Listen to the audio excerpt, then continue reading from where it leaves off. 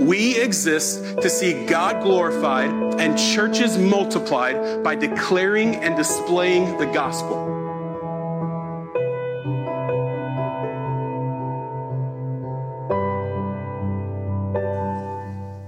Well, good morning. It is an immense pleasure to be with you all this morning. Thank you to our band for leading us this morning in such a sweet time of singing. Please allow me to introduce myself. My name's Adam, for anyone who's visiting with us and haven't had the privilege of meeting yet. Hope to extend that welcome to you. Hopefully you've already felt that during this time. Excuse me, the words are already flipping out of my mouth this morning, so we'll get it rolling. But we are sincerely glad you're here and would love to extend an invitation for you to stick around after the service, get to know our people a little bit better. We also do have a Connect table. We would love to meet you out there and get to know you a little better, give you a chance to get to know us, and answer any questions you might have. Emmaus members, it's always such a joy to be with you all in our time here, gathering as we worship our Lord in our homes throughout this community. Just immensely thankful for all that you do for my family and for each other. In light of that, I did want to bring our attention to a couple of announcements, some opportunities for us in the month to come. First off, we are going to be doing a Christmas Eve service. So this is going to be at 4 p.m. on Christmas Eve. So December 24th, we'll be in the loft above Emmaus here. And we'll have the opportunity to gather and sing Christmas carols and hear the scriptures and get to celebrate the coming of Christ during this Advent season. For our ladies, we have a women's gathering coming up this Saturday. I know it's been announced several times, but I wanted to give you kind of a last reminder of that. It is going to be December 11th, so this coming Saturday, at the Kane Meyer building on campus at Midwestern Seminary. So up in the back on the hill, for those of you who are going to be attending, it'll be from 9:30 to noon. And really want to encourage any ladies to come out and enjoy yourselves, have a good time. I was instructed to tell you to bring a mug. I think there's going to be a mug exchange. It'll be a good time of fellowship. Also, feel free to bring your daughters. If you do, would ask that you have them bring an ornament as well, if you're able to. They're going to be doing an ornament exchange. So really just an opportunity for our ladies to gather together in fellowship, and we're really excited for that. So this morning we are going to be continuing our series in Ecclesiastes as we draw near to the conclusion. I did want to take just a brief moment and recognize and acknowledge as we come together this morning, there are many churches and Christians across the country in light of what's happening at our Supreme Court this week, as there is a deliberation considering the legality of abortion. And just wanted to take a moment and join with many Christians across this country in praying that the Lord would begin the process of removing the stain of the sin of abortion from this nation, and praying that true justice would be served as the proceedings take place. So I want to open up the word here in a moment. Before we do, though, before we begin this weighty task, I want to go before the Lord and ask him to bless us during this time. So if you would, bow with me and we'll pray. Heavenly Father, we come before you in the mighty name of Jesus Christ, the only mediator between God and man. Lord, we ask that our time spent during this morning would be for that purpose, that we would magnify and lift up the name of Jesus in our midst, Lord. We pray that, Lord, for those who are wandering or far off from you this morning, Lord, that the magnificent name of Jesus, Lord, the blood of Christ would draw them near, Lord, that they would see your magnitude and worth and come to you and worship. Lord, I pray that you would edify your saints, Lord, that you would take the wayward and the stumbling and Lord, remind them of your grace. Lord, I pray that you would do all these things through your word in a way that none of us could do. Lord, Spirit, would you apply the work of sanctification, the work of restoration, Lord, that you would bring men and women near this morning. Lord, we do just want to lift up and pray that you would be with, Lord, our God-appointed authorities in this nation as they deliberate. Lord, we do just pray that you would, Lord, remove abortion from this nation, Lord. We pray that you would restore a vision of sanctity of life that starts at the very bottom, the weakest among us, and works its way all the way up to the top, Lord, that we would value your image bearers, not only as your people, the church, Lord, but as a nation as well. So we pray that your hand would be mighty to remove this stain from our country, Lord. And so we pray for wisdom. We pray that, Lord, that you would remind all of us of this. Lord, even in conversation heard earlier this week, there's just a reminder of how much our nation truly does belittle and undervalue children. And Lord, we pray that we would be a people who value your creation, Lord, your Imago Dei in all people. Lord, be with us as we open up your text and as we're reminded, Lord, of how we are to spend ourselves in a world that is fleeting. Lord, that you would give us encouragement and you would give us mission as we go into the world. Do this for us. In your name I pray, amen. So what does it look like to live faithfully in a world that is fleeting? Throughout the book of Ecclesiastes, this reality has been postured over and over again that we live in a world that is marked by hevel. For those of you who haven't been traveling with us through this series, let me take a brief moment to remind you when we say this word hevel, it's kind of a big word, a Hebrew word. It's simply pointing to the reality that this world is fleeting. It is temporary. Throughout the book of Ecclesiastes, we've seen, by the inspiration of the Holy Spirit, God has given the words to the preacher Solomon as he has unpacked several of the realities of hevel that exist under the sun. Many of them being quite devastating when we consider them to their fullest extent. We've been challenged by realities like many of us will work our entire lives to build up all of these things only to die and take none of them with us. What's worse, those things often will be distributed to people who don't deserve them and didn't even earn them. They'll carry them forward.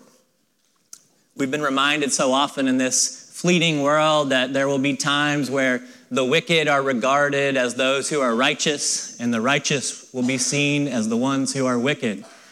And perhaps even worst of all, we've been reminded that no matter how we live, and no matter what the circumstances that face us in the moment, the specter of death looms large, ominously waiting, in which none of us will escape our coming death.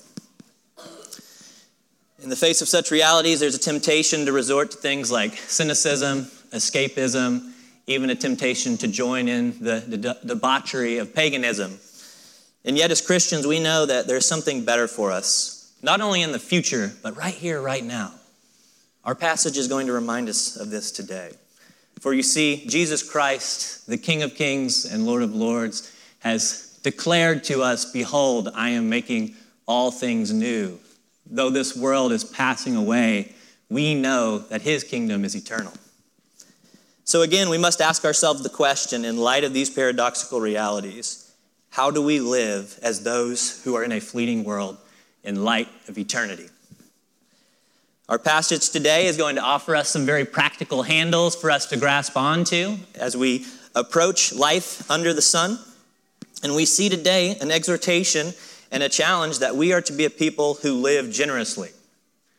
We are to be a people who invest of ourselves fully in the time that God has given us under the sun. So we're going to be looking at that today as we consider what life looks like under the sun in light of eternity. So let's notice this first in verses 1 through 6. We're going to begin today by reading verses 1 through 3. So join me in doing that if you have your Bibles open, please. And it says this: Cast your bread upon the waters, for you will find it after many days. Give a portion to 7 or even to 8, for you know not what disaster may happen on earth. If the clouds are full of rain, they empty themselves on earth. And if a tree falls to the south or to the north, in the place where the tree falls, there it will lie. So Solomon begins our time with this charge to cast our bread upon the waters with the assurance that it will return to us. We will find it. We must acknowledge from the jump that this is a bit of a bizarre statement for us. Probably many of us do have experience casting our bread upon the waters, but it was at a nice park somewhere and there were geese probably likely, let's just be honest, attacking us. Geese are very horrible creatures sometimes. But that might be our only experience with such a metaphor here. So I want to take a moment to kind of get some consensus. Many scholars who have studied this passage tend to agree generally that this reference has something to do with a business expenditure, kind of a financial investment. In fact, this picture of casting our bread upon the waters is this idea of investing in overseas shipping. So even in our modern pleasantries, likely most of us would consider such an investment somewhat of a risky thing. When we think about the ocean, it's a very violent and unpredictable place. The thought of putting valuable cargo onto a ship and sending it over long distances carries a certain level of risk that comes with that.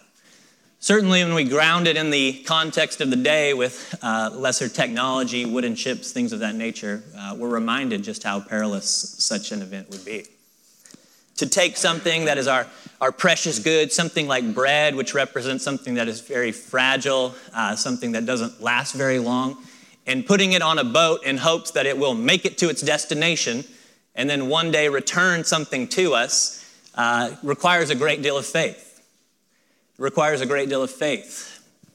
For you never know what ships will sink, and even the ships that make it to the destination, who knows when they'll actually return back. And friends, as we think about this metaphor, it really does provide us a powerful image of the Christian life. For you see, so often we find ourselves in a world, as we've said over and over again, in which there is a hatred for the things of God, in which the gospel is seen as an offense.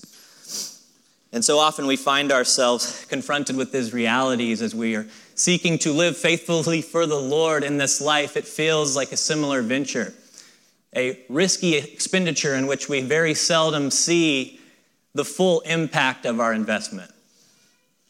We seldom get to experience the full return in which we have put into something. And even when we do, oftentimes we find that it comes after years of labor, perhaps even decades, before we see the investment in the hand of God and the things that we've done. Perhaps some of us feel that way this morning.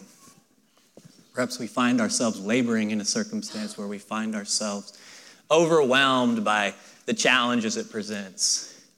Maybe you're a young family here today, seeking to make an investment in your children, hoping that that will bring forth and spring forth godliness in the generations to come, and yet you find yourself overwhelmed by the fleetingness of our day. The days are marked with cleaning the same spill that happened 5 seconds ago, breaking up squabbles and arguments. Perhaps you find yourself going to work day after day, seeking to be a light for Christ, and yet you find yourself constantly being pushed back against by your coworkers, rejected by even those who are close to you and seen as unintelligent or seen as uncaring for standing up for the gospel. And yet I want to remind you today and encourage you today, friends, that very seldom in the scriptures do we see the life of faith, the life of the people of God compared to the work of the race car driver. And yet almost always we see that this is an investment that is marked more by the work of the farmer, someone who is sowing and investing, knowing that the return will not come immediately. And friends, in many ways, this is a countercultural thought to our current context in which we have fast food, fast internet, we have fast everything. And there's a temptation to believe that anything that doesn't provide immediate results or instant gratification is not worth it or is of no value. And yet, friends, I want to encourage you today and remind you that your work is not one in which the investment may come quickly.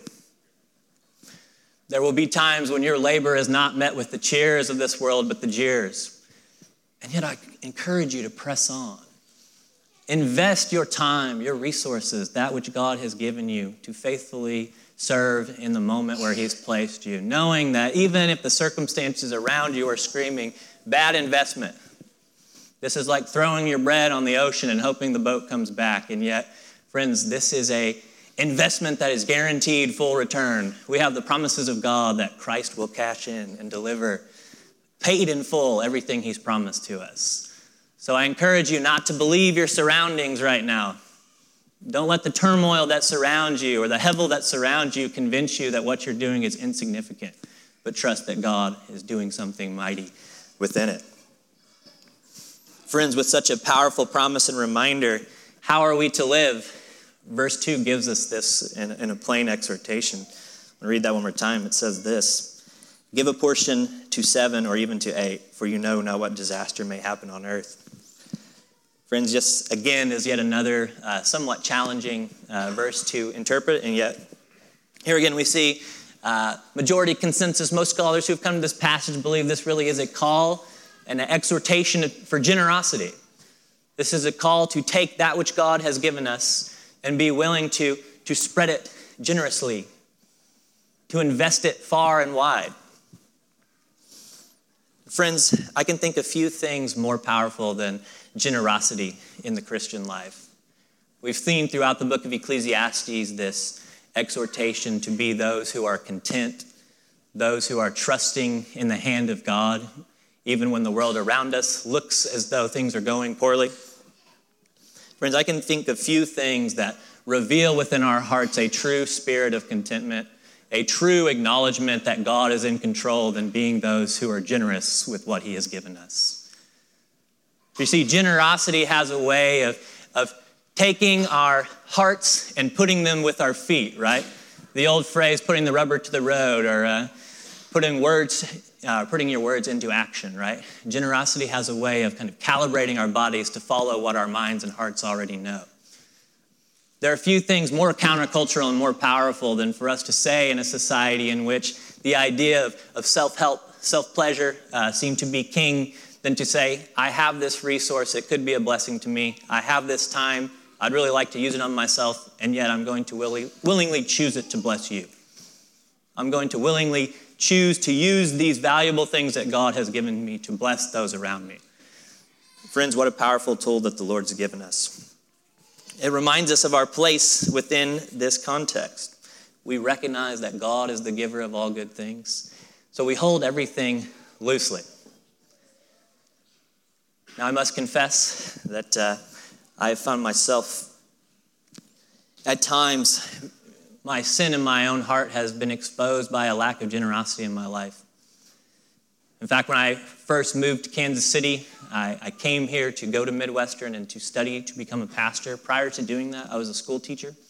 And I don't know if I ever verbalized this to anyone audibly, but in my heart as I was leaving, I said emphatically and firmly, I will never teach school another day in my life. Never.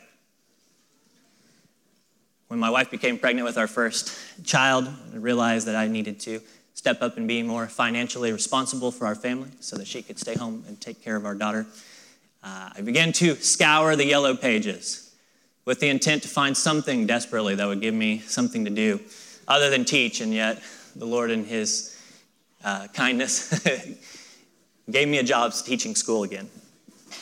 And I must confess, those first several months, really the first year of me teaching, I found myself incredibly discontent. And one of the ways I saw this manifesting most is I became unbelievably stingy with my time. I thought, if I'm going to be doing something I don't want to do, when the weekend comes, I should be able to do whatever I want. I found myself passing up on opportunities to invest in community, passing up on chances to invest in mission, and ultimately I found myself a very unhappy person.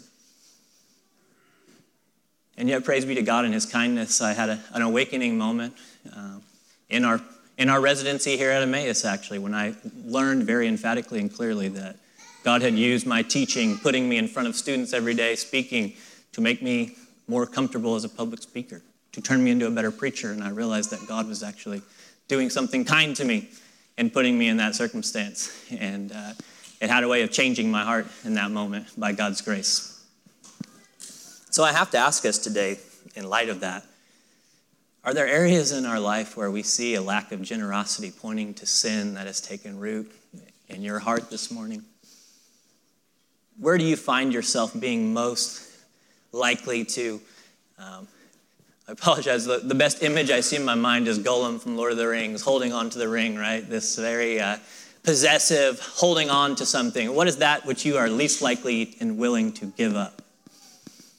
Where do you find yourself most stingy? Is it your money? Is it your time?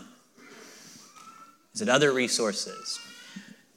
I would encourage you today, as crazy as this sounds, for my brothers and sisters in this room in Christ, that it truly is one of the most profound paradoxes in the Christian life, though, that when you begin to look less and less to things to provide you happiness, you will truly begin to learn to enjoy those things more fully. You will see the goodness in those things more fully when you take the weight and pressure of ultimate happiness off of them and simply enjoy them for what they are as God has given to you. When you begin to enjoy them and say, not in a flippant stance, but say genuinely, these are good things, Lord.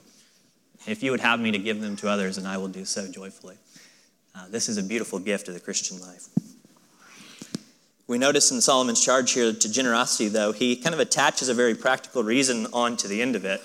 As we can see there, I'll read it again. He says, for you know not what disaster may happen. So here he's given us this call to invest. He's given us this call to be generous. And he puts kind of this very practical caveat on it. He says, for we do not know when disaster may take place. I think this is a valid reason of itself, but I do want to read verses 4 through 6 as well, because I think this more fully fleshes out what Solomon is saying here. So let's read that real quickly. He says this, he who observes the wind will not sow, and he who regards the clouds will not reap. As you do not know the way the Spirit comes to the bones in the womb of a woman with child, so you do not know the work of the Lord who makes everything. In the morning, sow your seed, and evening withhold not your hand, for you do not know which will prosper, this or that, or whether both alike will be good. So here we see this more powerful picture of Solomon as he's charged us to generosity, as he's given us this call to invest of ourselves. He reminds us our position ultimately within God's creation. We've seen this multiple times throughout the book of Ecclesiastes, but it bears repeating again and again. Friends, we are not the ultimate movers and shakers under the sun. Friends, there are things that are happening. There's things that are going on that we cannot put our thumb upon, that we cannot explain. As someone who teaches science, I find it beautiful that the metaphor used here is in verse 5 as this picture of we do not know how the Spirit comes into the bones of a woman who is with child.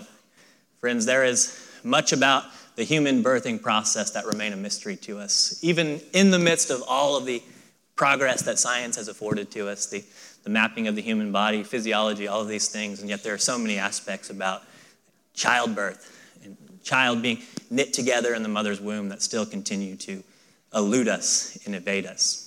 In fact, there might be some in the room who will challenge me on this, but at last blush, when I read a science textbook, there was no real good, tangible explanation to describe how our eyelids form. Inside of our mother's womb, at one point, we had this flap of skin over our eyes, then one day, it just turns into two. There was no real good, tangible way to describe how that took place. And so we see, even in the midst of the progress of knowledge and searching, we still continue to find that there's mystery to God and his work in creation that is profound. So friends, may this be a reminder to us as we are considering our role under the sun, as we consider what do we do when we've been given this precious gift of time, when we've been given the resources that God has placed into our hand, and knowing that our days are short, how should we invest of it? Friends, our call is to labor well and is to work hard. Notice this in verse 4. There's kind of a challenge of which we see that there are those who will observe the wind and not sow. Those who will regard the clouds but never reap. Friends, we see this picture of a farmer who is a farmer in name but not in action, right? He studies the wind patterns. He sees the way the clouds are moving in and out, when it will rain, when it will not. But he never actually puts seed into the ground. Friends, I see this tendency often where we can easily slip into a posture where we think that it is perfectly fine to criticize and analyze the actions of everyone around us, and yet we never actually do anything ourselves. Now, hear me, I don't want to create a false dichotomy. There are times when you do not have to have perfect doctrine. You don't have to have perfect practice in order to see something that is biblically unfaithful and call attention to it. This is not being a hypocrite to do so. And yet, I do think there is a danger for us when we become those who are very good at analyzing things from the sideline and yet never actually put our hands into the dirt ourselves. For you see, there will be no reaping without the sowing process. I see this oftentimes as we critique the evangelism strategies of many of around us and yet never share the gospel with anyone ourselves. So friends, I encourage you, remind you, in verses 6, we have this promise from God. Ours is the task of dropping the seed into the ground. And as much as that labor requires sweat and tears, any of you who have ever done a garden, or certainly if you are farmers, know this better than I. However, if we're going to be honest with ourselves, that truly is the easiest part, right? In an ultimate sense. It's easier to drop a seed in the ground. It's much harder to make it turn into something amazing like a plant. And yet we have this full encouragement that God is the one who reaps our harvest. God is the one who brings about life from the seed. Ours is the task to sow. So I encourage you today, Christians, to be a people who are sowers. Be a people who are laboring well. Use your precious gifts that God has given you in this time to be those who work hard unto the Lord. Our passage concludes in light of this with a final exhortation to faithfulness under the sun. Let's read these verses 7 through 10. It says this, light is sweet, and it's pleasant for the eyes to see the sun. So if a person lives many years, let him rejoice in them all. But let him remember that the days of darkness will be many. All that comes is vanity. Rejoice, O young man, in your youth, and let your heart cheer you in the days of your youth. Walk in the ways of your heart and the sight of your eyes, but know that for all these things God will bring you into judgment. Remove vexation from your heart and put pain away from your body, for youth and the dawn of life are vanity.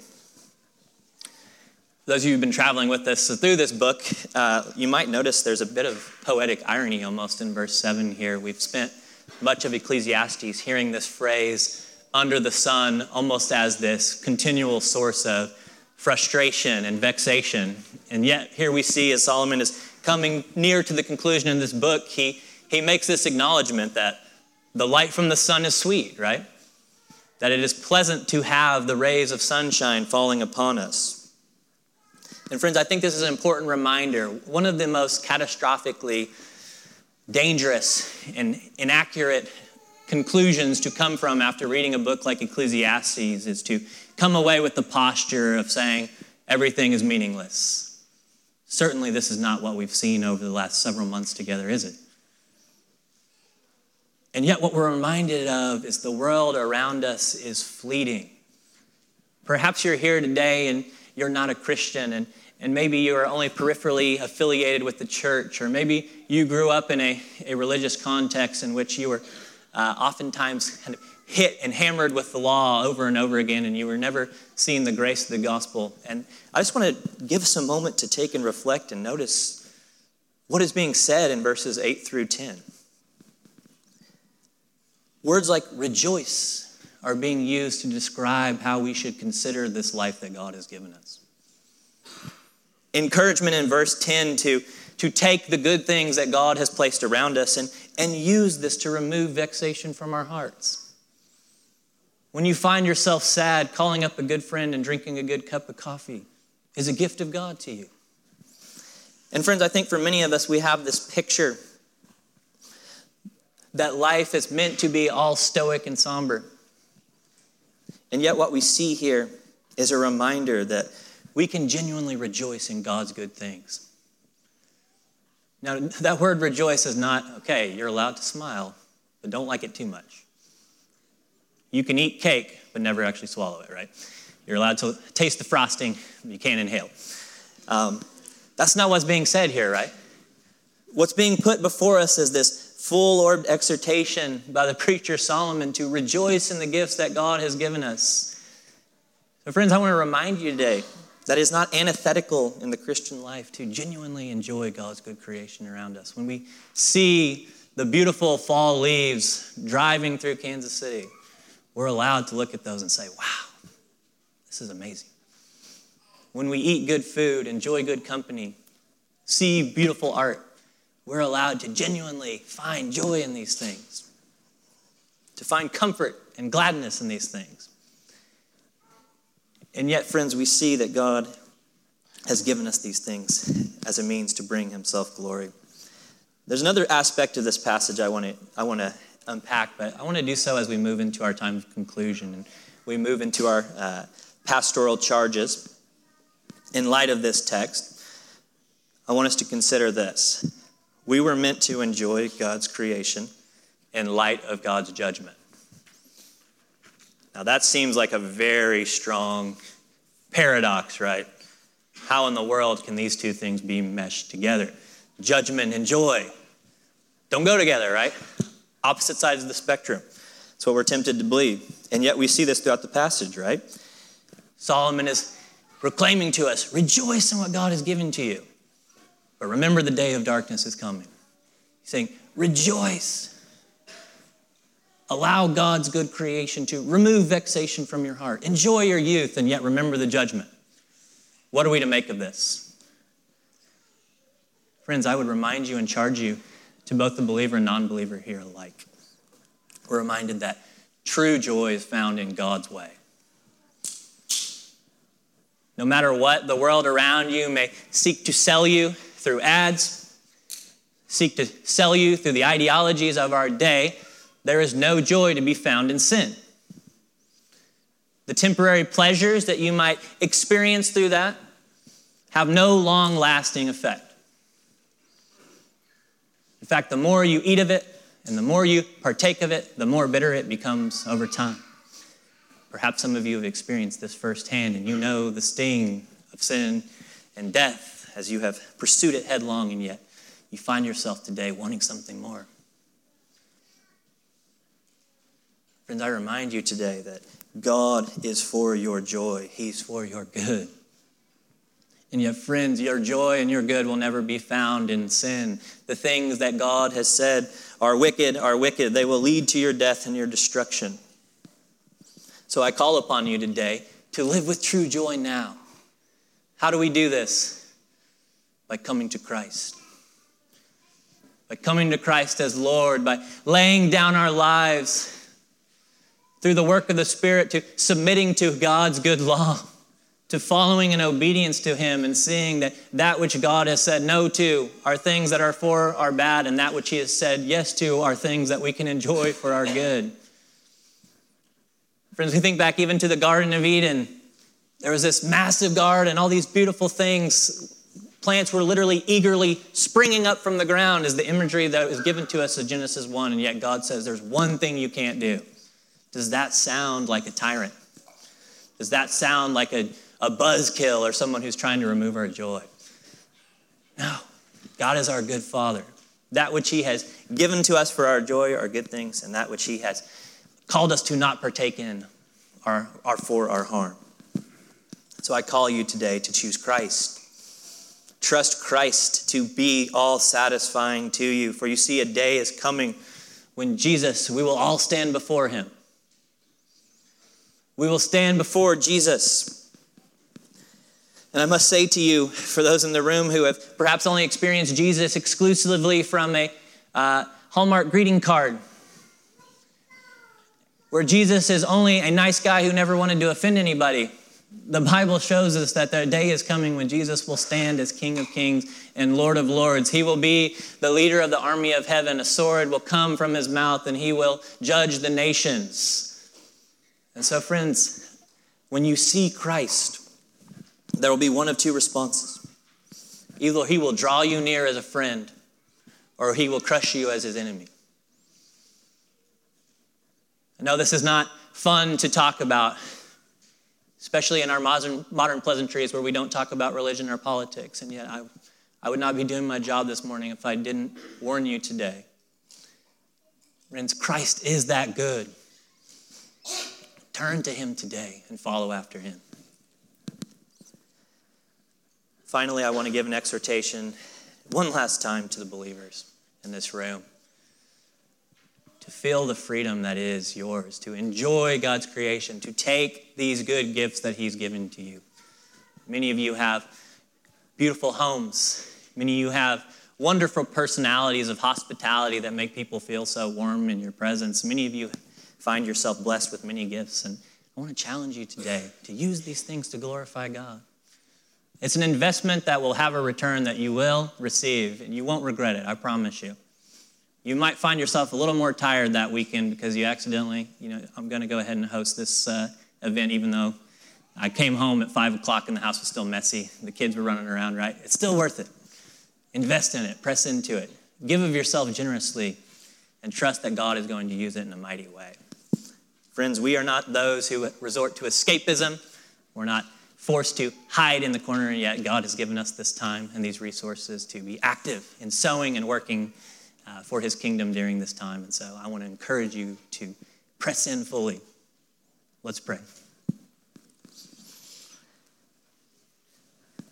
Triune God, we are so thankful for this reminder this morning, Lord, as it can be so tempting in a world that so often hates you. It hates that which you have called good, and it calls good that which you have called evil. Lord, it can be overwhelming to think that we find ourselves, Lord, laboring sometimes in the face of such opposition. And yet, Lord, I pray that you would encourage your saints this morning, Lord, that ours is an investment that is guaranteed, Lord, that you have promised to take that which we are doing, Lord, the resources that you've given us as we are sowing these seeds and planting, that you have promised that there will be an eternal investment. And so, Lord, I pray that you would just encourage my brothers and sisters in the room this morning, Lord, whether it be, Lord, a moment now where they are, Lord, seeking that their children would come to faith in you. Lord, whether it would be that they are seeking to learn and use their resources faithfully, Lord, whether they are struggling with how to invest their time and their money, and Lord, the things that you've given them, Lord, I pray that you would just encourage them to step out faithfully. Lord, so many men and women in this room do this so faithfully already, Lord. I pray that you would just continue to encourage them to do it faithfully, Lord. Lord, for those who are struggling to find generosity in their heart, Lord, I pray that you would help them even now to begin to put their feet on the ground and begin walking, Lord, even if it feels foreign or fake to them, Lord. I pray that you would just give them joy in learning to trust you and investing of themselves for your kingdom, Lord. Lord, do this with us even now as we prepare to come forward and take this meal. I pray that you would remind us of the joy that is ours. Lord, I pray you would do so in light of judgment. In your name I pray, amen. Thank you for listening to audio from Emmaus KC, located in Kansas City. For more information about Emmaus KC, please visit us online at www.emmauskc.com.